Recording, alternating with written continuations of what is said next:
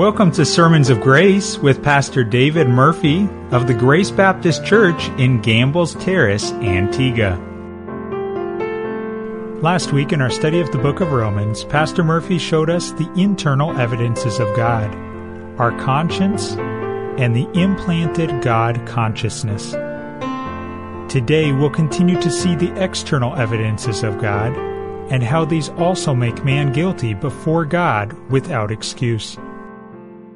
Turn with me, please, to the book of Romans, chapter 1. And I would like to read from verse number 18 down to verse number 20 of Romans chapter 1. Romans chapter 1, verse 18 to 20.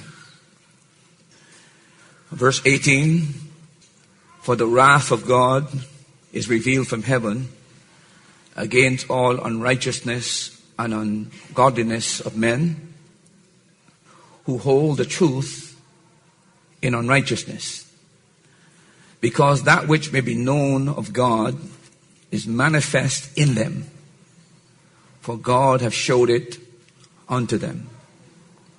For the invisible things of him from the creation of the world are clearly seen, being understood by the things that are made, even his eternal power and Godhead, so that they are without excuse.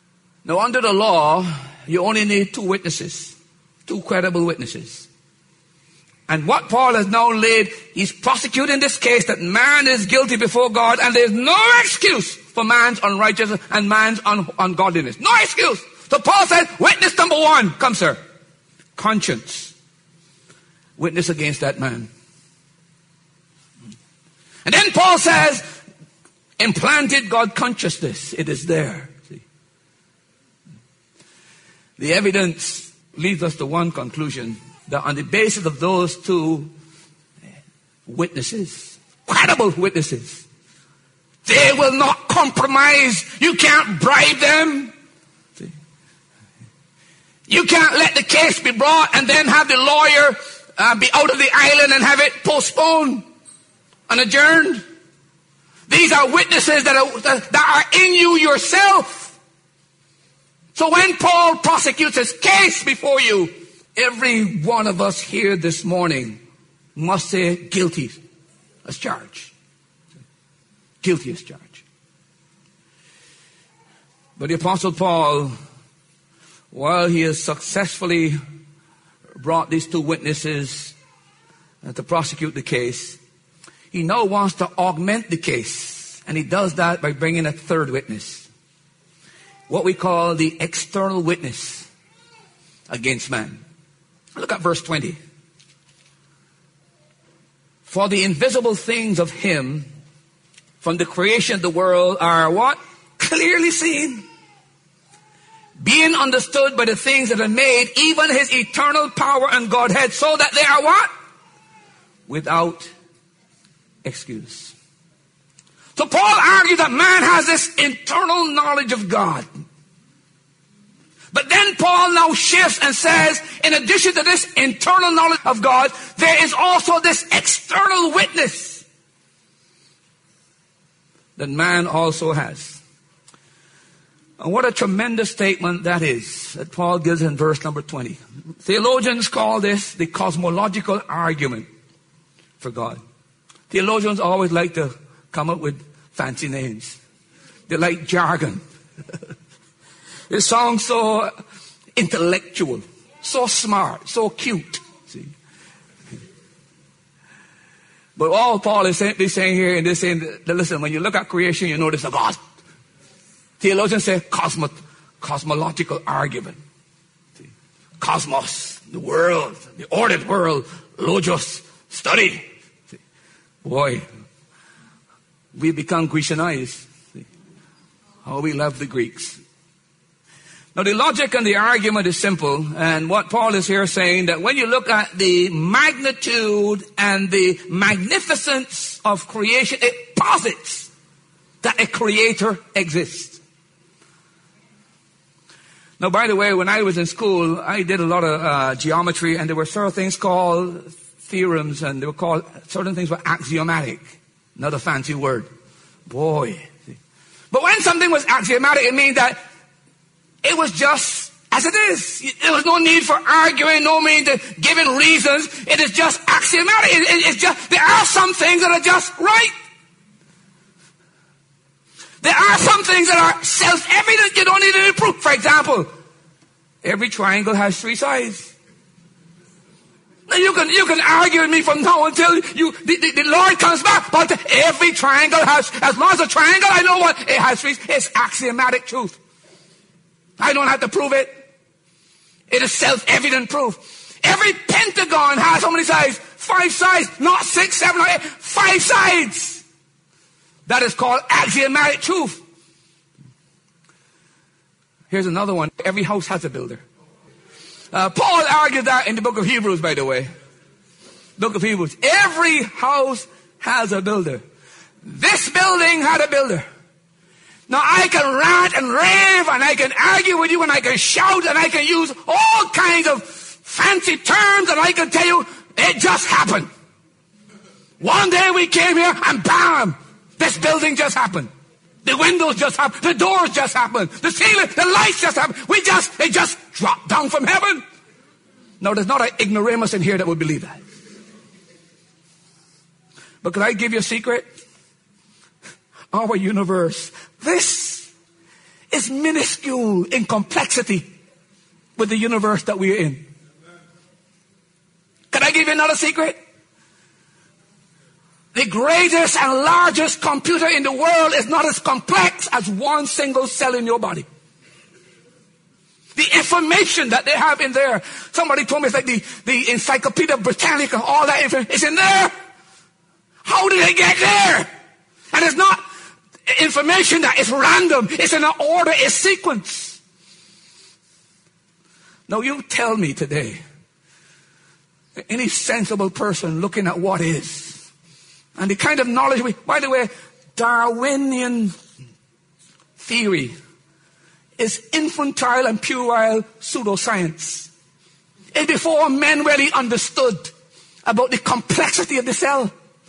Darwin was a boy in science when he came up with his theory.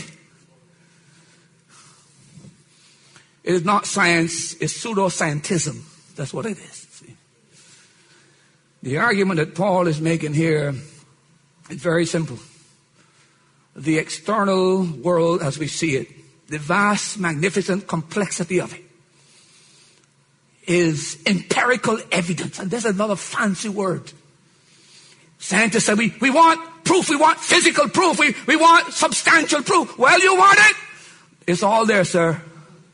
All there. Can you make a blade of a grass, sir? With all your intelligence and all your sense, can you make the blade of a grass? Not even a single blade of a grass he can make. It baffles me that we have entered the realm of idiocy where people, in order to be thought smart, embrace evolution. Baffles me. It goes against everything my instincts tell me and everything my mind tells me. The point Paul is making here, there's external evidence. And every machine has a designer. And could I say something? Everything that has an end has a what? A beginning. And you know the laws of thermodynamics, what do those laws say? That everything is what? Running down. So somebody wound it up first. Even scientific law, it was wound up and now it's running down. They know it's running down. They know it's not eternal. And if it has an end, it has a beginning. Somebody had to wound it up. And there, when you find ordered sequential information, you also think of what? Intelligence. Intelligence. And every cause is always greater than the effect. What we have is the world. The cause that caused the world is greater than the world itself. See? That is the proof that Paul is saying here. It is everywhere, Paul is saying. God does not only give you an internal witness of your implanted God consciousness, an innate conscience, but Paul is saying God has also given you external evidence. The created order is there. See? And I want to believe that this argument that Paul gives about creation, it gives evidence everywhere of a powerful, intelligent, creative being. And could I say this? Everywhere you go, you see the finger of God. When you go into the Sistine Chapel and you see the works of Michelangelo, Raphael, there are certain distinctive marks that they can say, that's a Michelangelo, that's a Raphael. See? They know it. See? And when you look at the what is, you know one thing, something greater than what is made this all. See? Far more intelligent. This is the argument that Paul is using here. And so God has revealed in creation, in the magnitude of what is created, the order that we have, the arrangement that we see, the miniaturization that we witness in creation. You know, I am baffled. I remember one time I went to a conference and a guy held up a little flash drive. At the time I didn't even know what a flash drive was.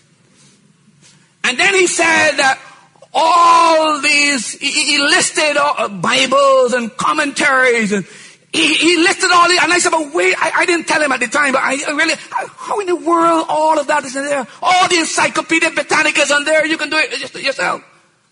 No man can do that. Man with his puny brain can do that. See? And then how can we ever conceive that this just all happened? That is why Paul said what? They're what? Without excuse.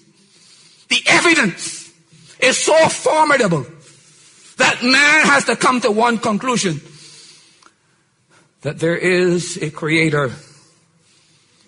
And there is an intelligent designer. And there's one that is far greater than what the effects was. There's a cause, a first cause. See? This is the reality of what Paul is saying. Now, by the way, this is not just an argument that Paul uses, you know. As a matter of fact, if you go into the Psalms, like Psalms 147, you'll find that David argues strongly the same thing. Declare what? The glory of God. Now, he didn't have any microscope, you know. He just looked up to the heavens and he's amazed. Now, we got all kinds of telescopes. We have more information than he has. But it's a man that looked through the microscope and said, I can't see God. I can't see God. See? So they say they're atheists. I'll come to that shortly. But the point, in Acts chapter 14, when Paul is dealing with the pagans at Lystra, his argument, when he argues about God, he argues from the point of creation. He sent his sun and he sent his rain. And he feeds you. He's telling the pagans that, you know, it just didn't happen. We'll come to that shortly. That is something called providence. That the God who created his creature also provides for his creature. And then when you come to Job chapter 37, Job chapter 38, when Job begins to argue with those who were condemning him and saying that this would not have happened to you, sir, except you've been a great sinner. And so they accused the fact that Job was going through suffering which he could not understand. And the only conclusion they came to is, you will not have been suffering if you didn't commit some great sin. All of them argue that. And of course, it gets to you after a while. And Job makes a statement one day. He said, you know, if I can get before God, I would argue my case. I wish he would come down so I can argue. God said, you want to argue your case? All right, I come down and let's talk. See? Read the chapters. And God started asking Job some questions. Where were you? Where were you when I put the earth in its balances and I put the oceans in my hands? Where were you when I put that delicate balance together? Where were you? Where were you when I put the leviathans, the people who looked to be the dinosaurs? Where were you? Who gives the birds the information when to migrate? When to go to one place and another? Who sends the salmon up the river to spawn and produce eggs and then go back down to the sea? Who gives? God asked you, can you answer the question? ABC test, Job. Job said, I repent. And I asked and I put my hand to my mouth, basically. I can't believe it. See? But the point I'm making here that Job himself, in answering, he goes back to creation to demonstrate the supremacy of God in terms of the universe. Now, I intend at some former date to do a series on the scientific proof for the existence of God. I have downloaded maybe about, don't want to exaggerate, I think about 5 or 6 different books and evidences I've downloaded recently. Let me share some interesting facts about this matter. I hope you realize that we are living in a very delicate, fine-tuned universe. It's a marvelous balance in the world that we live in. There's meticulous calibration of relationships between forces. See? There is a fine-tuning that is there that even baffles the scientists. And the slightest modification of this balance would result in complete chaos on planet Earth. Let me give you 2 things that recently I picked up at the micro level for just a moment. Take the ratio of the electrons to protons in the atom. Not only the number of electrons to protons, but the weight of the protons to the neutrons in the atom. Now, those of you who know elementary science, you know what I'm talking about. Now, here's what the scientists tell us. He said that these things are so precariously balanced in terms of forces between these things that if the ratio deviates more than 1 to 10 over 37, did you hear what I said? 1 to 10 over 37. If it deviates by that, the universe as we know it could not exist.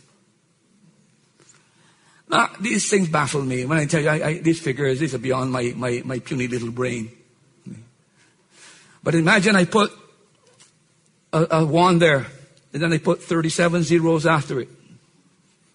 They tell me that if the forces in the atom varied by that amount, that marginal amount, Earth would not exist, the world would not exist. And then these same scientists turn around and tell me, it just happened. It just happened. Look, I thank God I was not born a fool. I'm not a fool. I will never be a fool. If you want to be one, you be one. See? You be one if you want to be one. See? God gave me something called intelligence. See? And I'm not going to sell my intelligence for some stupid scientists who want to mislead me. See? The evidence is irrefutable. But here's another one. They talk about the force between gravity and what is called the electromagnetic force around the world. Most of you know that if you have a compass, it always moves. It moves to the north, basically. But the reason why that happens is because of the magnetic force that surrounds. But there's also something called the force of gravity. In other words, the sun and the moon, there's a gravitational pull. The moon and the earth, there's a gravitational pull. They react on each other. And the force has to be so balanced for it to continue. Now listen to this. I'm told that the ratio between the electromagnetic force and the gravity, I'm told that if that force was to be altered 10 by 40 over 10, the world as we know it would not exist. Again, put a 1 there and put 40 zeros. If it varied by that amount, the world as we know. And by the way, I'm not going into the Bible and finding this. The Bible is not a scientific book that gives me those kind of minute details. I'm telling you what the scientists themselves are. I'm using their evidence against them. See how smart they are. But here's something else I would like to share with you for just a moment. We live in a galaxy called the what? Milky Way. Now, could I say something that would stagger you? Within this galaxy called the Milky Way, they tell me there are 1 billion stars. I don't even know what a billion is. I mean, I can't conceive a billion. But here is what staggers me. The distance from Earth to the nearest star is 4.3 light years. The nearest star to Earth is 4.3 light years. You know what that means? A light year is how much the speed of light travels within 1 second. Okay? It is 186,000 miles per second. Now, you know what you got to do with that? You got to multiply 186,000 by 4.3, by 60, by 60, by 24, and then by 365 to get how far that is. Now, by the time you finish that, you put away the calculator. But that's the shortest distance between stars. And then the Milky Way got 1 billion stars. But between them is 3.6, 3.5 light years between them. You understand how vast this universe is? But then I got something that hit me even harder. I could hardly comprehend that. 1 billion stars in our Milky Way galaxy.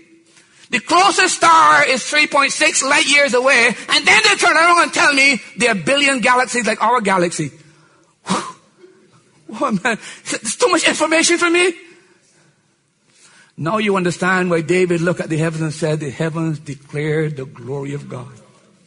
And then you understand why he said, what is man that you're mindful of him? See? He's awed. But remember, he didn't have a telescope. You've been to secondary school. Some of you have been to university. You're pretty smart. Could I tell you something that you need to know? Little David, who never went to primary school, never went to secondary school, never attended university, that same David would stand up in the day of judgment and say, you're guilty.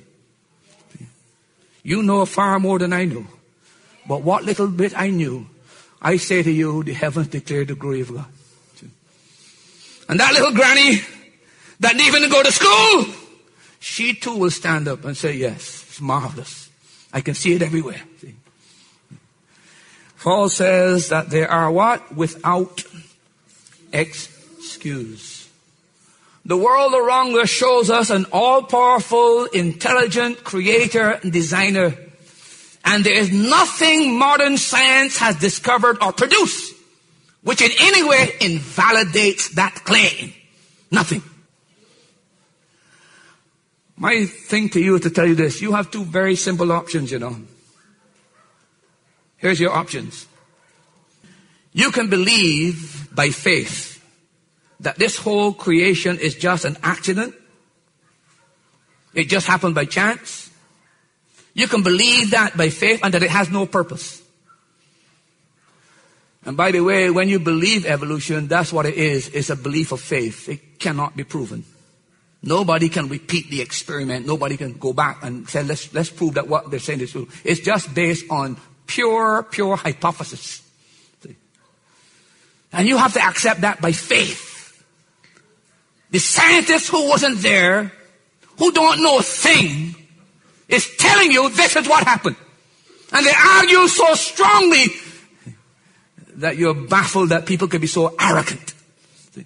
Listen, what I'm saying to you is a matter of faith. You've got to believe what they tell you. They can't prove it to you. They can't show you by experimentation. And that's what, by the way, that's what science is. Science is. Evolution is not science. It is theoretical speculation. That's all it is. It's not science. Science is something that you can repeat. See? And observe. See?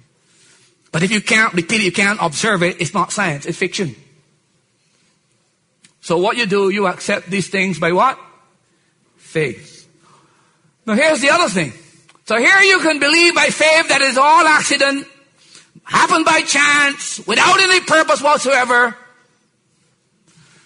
And in doing so, you are saying that intelligence came from non-intelligence.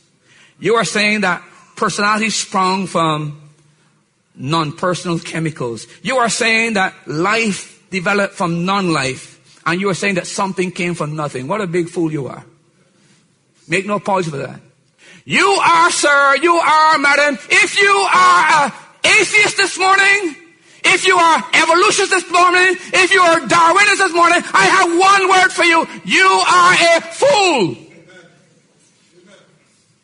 If that rubs you the wrong way, you are a fool. If that rubs you the wrong way, you are a big, big fool. Maybe that will get through. And by the way, I'm just delivering the message that the master said. It's not me that said that, you know. I'm just telling you what God said about you. So if you're offended that I tell you that, go in your Bible, you see that he told you that long before he told you. And what's my job? Deliver the message, sir. Yes. That's all I'm doing this morning. Delivering the message. See? So there's a superior option.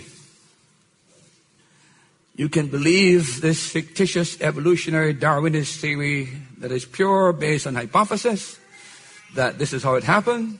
You can believe that by faith, and you can only believe it by faith, sir. Or you know what? You can also believe by faith that God made all of this, and God has witnessed to it. And he supported it by giving you evidence in creation, by confirming it in an innate God consciousness, and by verifying it even in a more superior, by Christ himself, who said, did you not hear that God created them, man and woman? Created the world. Which witness, which human witness can compare with the witness of Christ on these things? You tell me.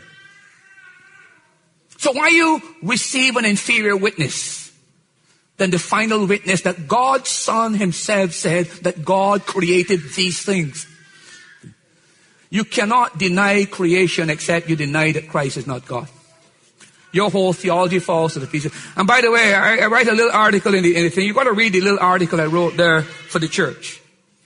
Read it. See? When you get home, read it if you haven't read it as yet. See? We now have what I call an emerging new idolatry. A demonized Christianity, worshiping a false God. See? Read it for yourself. You see what I'm saying in that particular thing.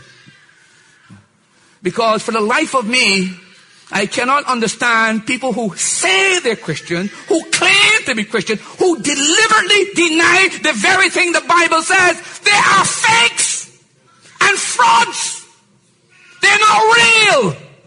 See? They are deceived. Make no apologies about that whatsoever. I know you're going to get off on my favorite topic here. Listen, there is not a practicing, unrepentant homosexual who has eternal life in him.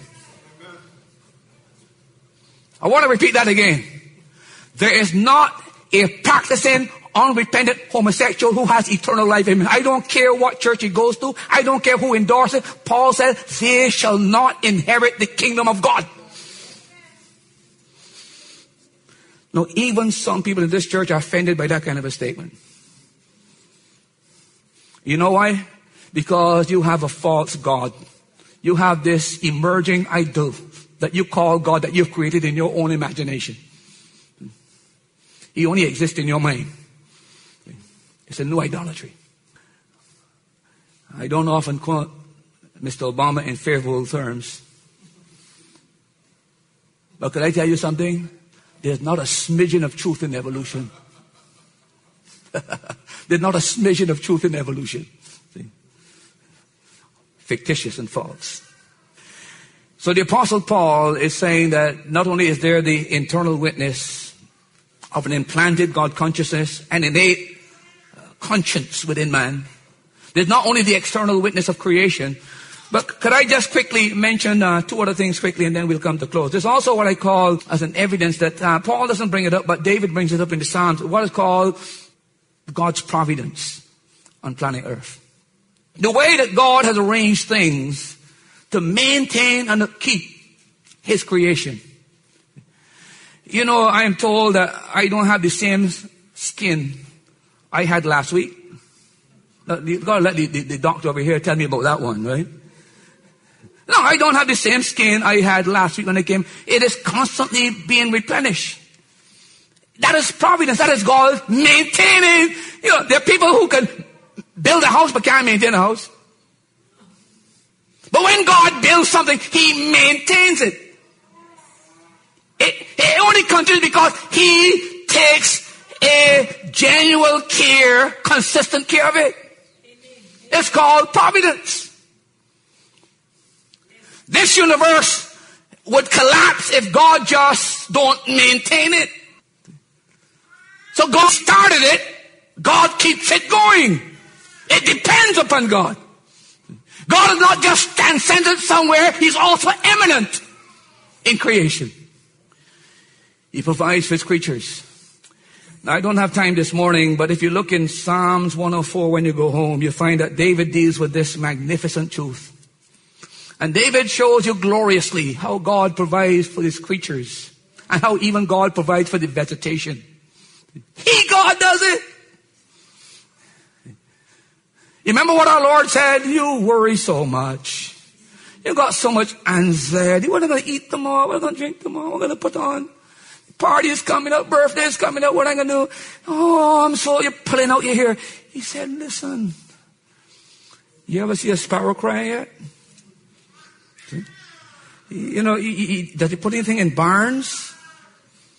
But I provide for the sparrow. You look at the lily there. You ever see anything clothes? You can dress like a lily. You can make clothing like a lily. Lord, but I clothe them. So if I do that for them, should I not do it for you? If I take care of the less, I'll take care of the greater. That's what he's saying. See? What's he saying? Providence. I take care. So does this matter? And then the other thing I like to point out very quickly is this. The third external proof is what I call history. The whole of human history has been and is orchestrated by a divine providence. Did you hear what I said? No, here I have a problem with Christians who say they believe in the sovereignty of God. But they have a problem with history. It is so contradictory. See? God has ordered history as God, and you will discover in the end that the way history has gone, it has been the best way it could be. Because God is not only great, He's good. You'll discover that. As a matter of fact, could I give you a little secret? If you go to Genesis 1 to 11 and read those chapters, you will see that the entire history of the world is already stated how it will be. Read it for yourself. Don't take my word for it. Read it for yourself. He has already stated what will happen in history. In the first 11 chapters of Genesis. But for those of you who want a closer study of history, go to Daniel 2, Daniel 7, Daniel 9, and Daniel 11. And you see that God has already told you exactly how it will happen and where it will end. History. The hand of God is in history. Now I know what some of you are sitting there, but Pastor, there have been so many atrocities in history. I know that.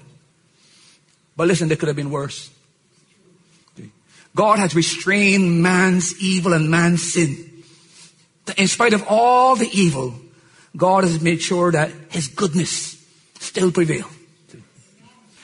You know, this might seem silly to say this. But you know, I am so thankful that I was born in Barbados. Not because I am full of pride of Barbados. I can live anywhere. But that's where I found the Lord. What if I was born somewhere, another place in the world? Where would I be today? I am saying to you, you have to see that God controls history, and you ought to understand the hand of God in your life. See? You are not saved by accident. See? You're not. Every one of us, when we look back at our lives, at our salvation, will give credit to one person only, and that person is God. God. History. And that reveals Him even in history. Now the Apostle Paul said that all of these things constitute revelation, that God has revealed it. This is the unfolding of things. That's how Paul reveals it.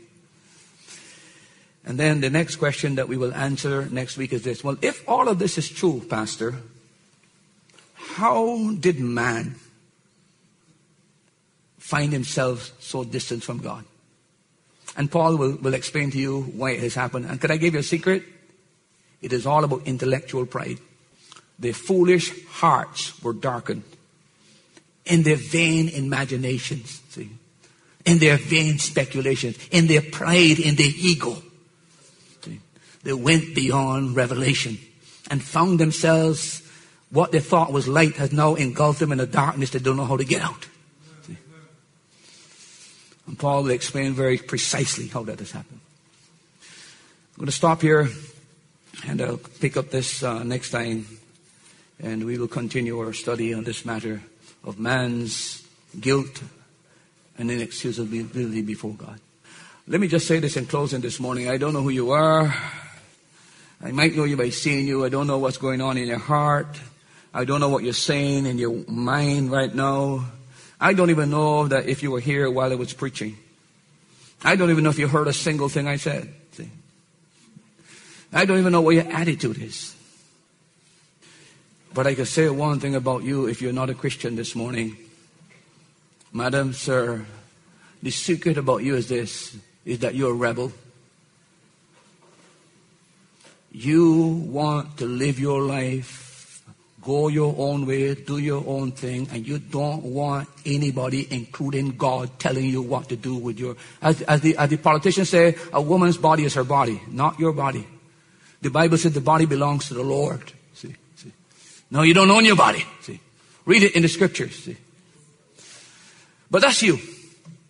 But the plain fact is this. In spite of that, I can assert here without any fear of contradiction or equivocation that you are guilty before God, you are inexcusable before God, and you are a rebel against God. You know there's a God. You know right from wrong. I don't have to tell you right from wrong. You see the guy you slept with last night? You know what you did was wrong, and you felt so guilty about that. So very, very guilty. But you know what? You squashed it. You just squashed it. You came in here just to salve your conscience this morning. You see that pornography you turned on over the weekend and you were watching and hiding and then blip, you turned it on. Listen, you know why you, when somebody passed by, you hit it? Because guilt hit you. See? No question about it. You know right from wrong. See that book you're reading? You know that it's wrong because when you're reading it, you're wishing that nobody will see. And that's why you hide it under the bed. Nobody will find it. See? Or you lock it up in your suitcase. See? Nobody will find it.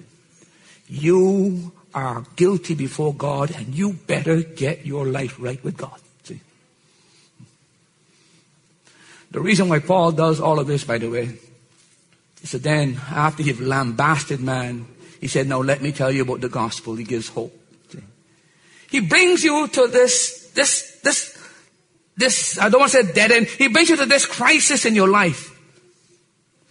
This sign, as it were, this traffic sign, as it were. And you have a choice to make. Will you continue on that way, or will you turn?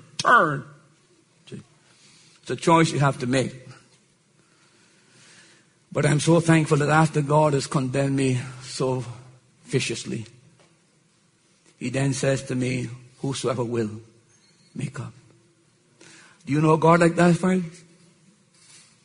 Do you ever know of a God like that is willing to forgive? He knows you're guilty. He condemned you for being guilty. And then he turned around for you and said, listen, but you know what? I'm willing to pardon you and give you a new life and a new start. See? Let's pray. Father, thank you for your word this morning. Thank you for the patience of those who sat and listened. We pray that the logic of Scripture might have been so convincing this morning that no one leaves this church without saying, aha, it is true. It is true. Oh Lord, we just thank you that you've given us a treasure that is beyond value. It cannot be measured in silver or gold or diamonds or titanium or any other precious metal or material or matter. That is your word. Your word. Oh Lord, help us to treasure it. Help us to listen to it. But above all, help us to heed it and to do it. Holy Spirit, we don't have to invoke your presence because you're here with us. You're within the believer. But we pray as we close that you would do that work in that person's life here this morning that needs to be done. Shake them to the very foundations of their being.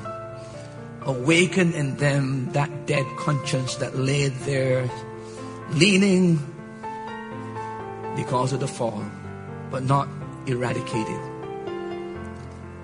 Infuse new life into that dead conscience and make that person sense the need of Christ and Christ alone. We commit the service as we close into your hand. Do your work, O Lord. In Christ's name we pray. Amen.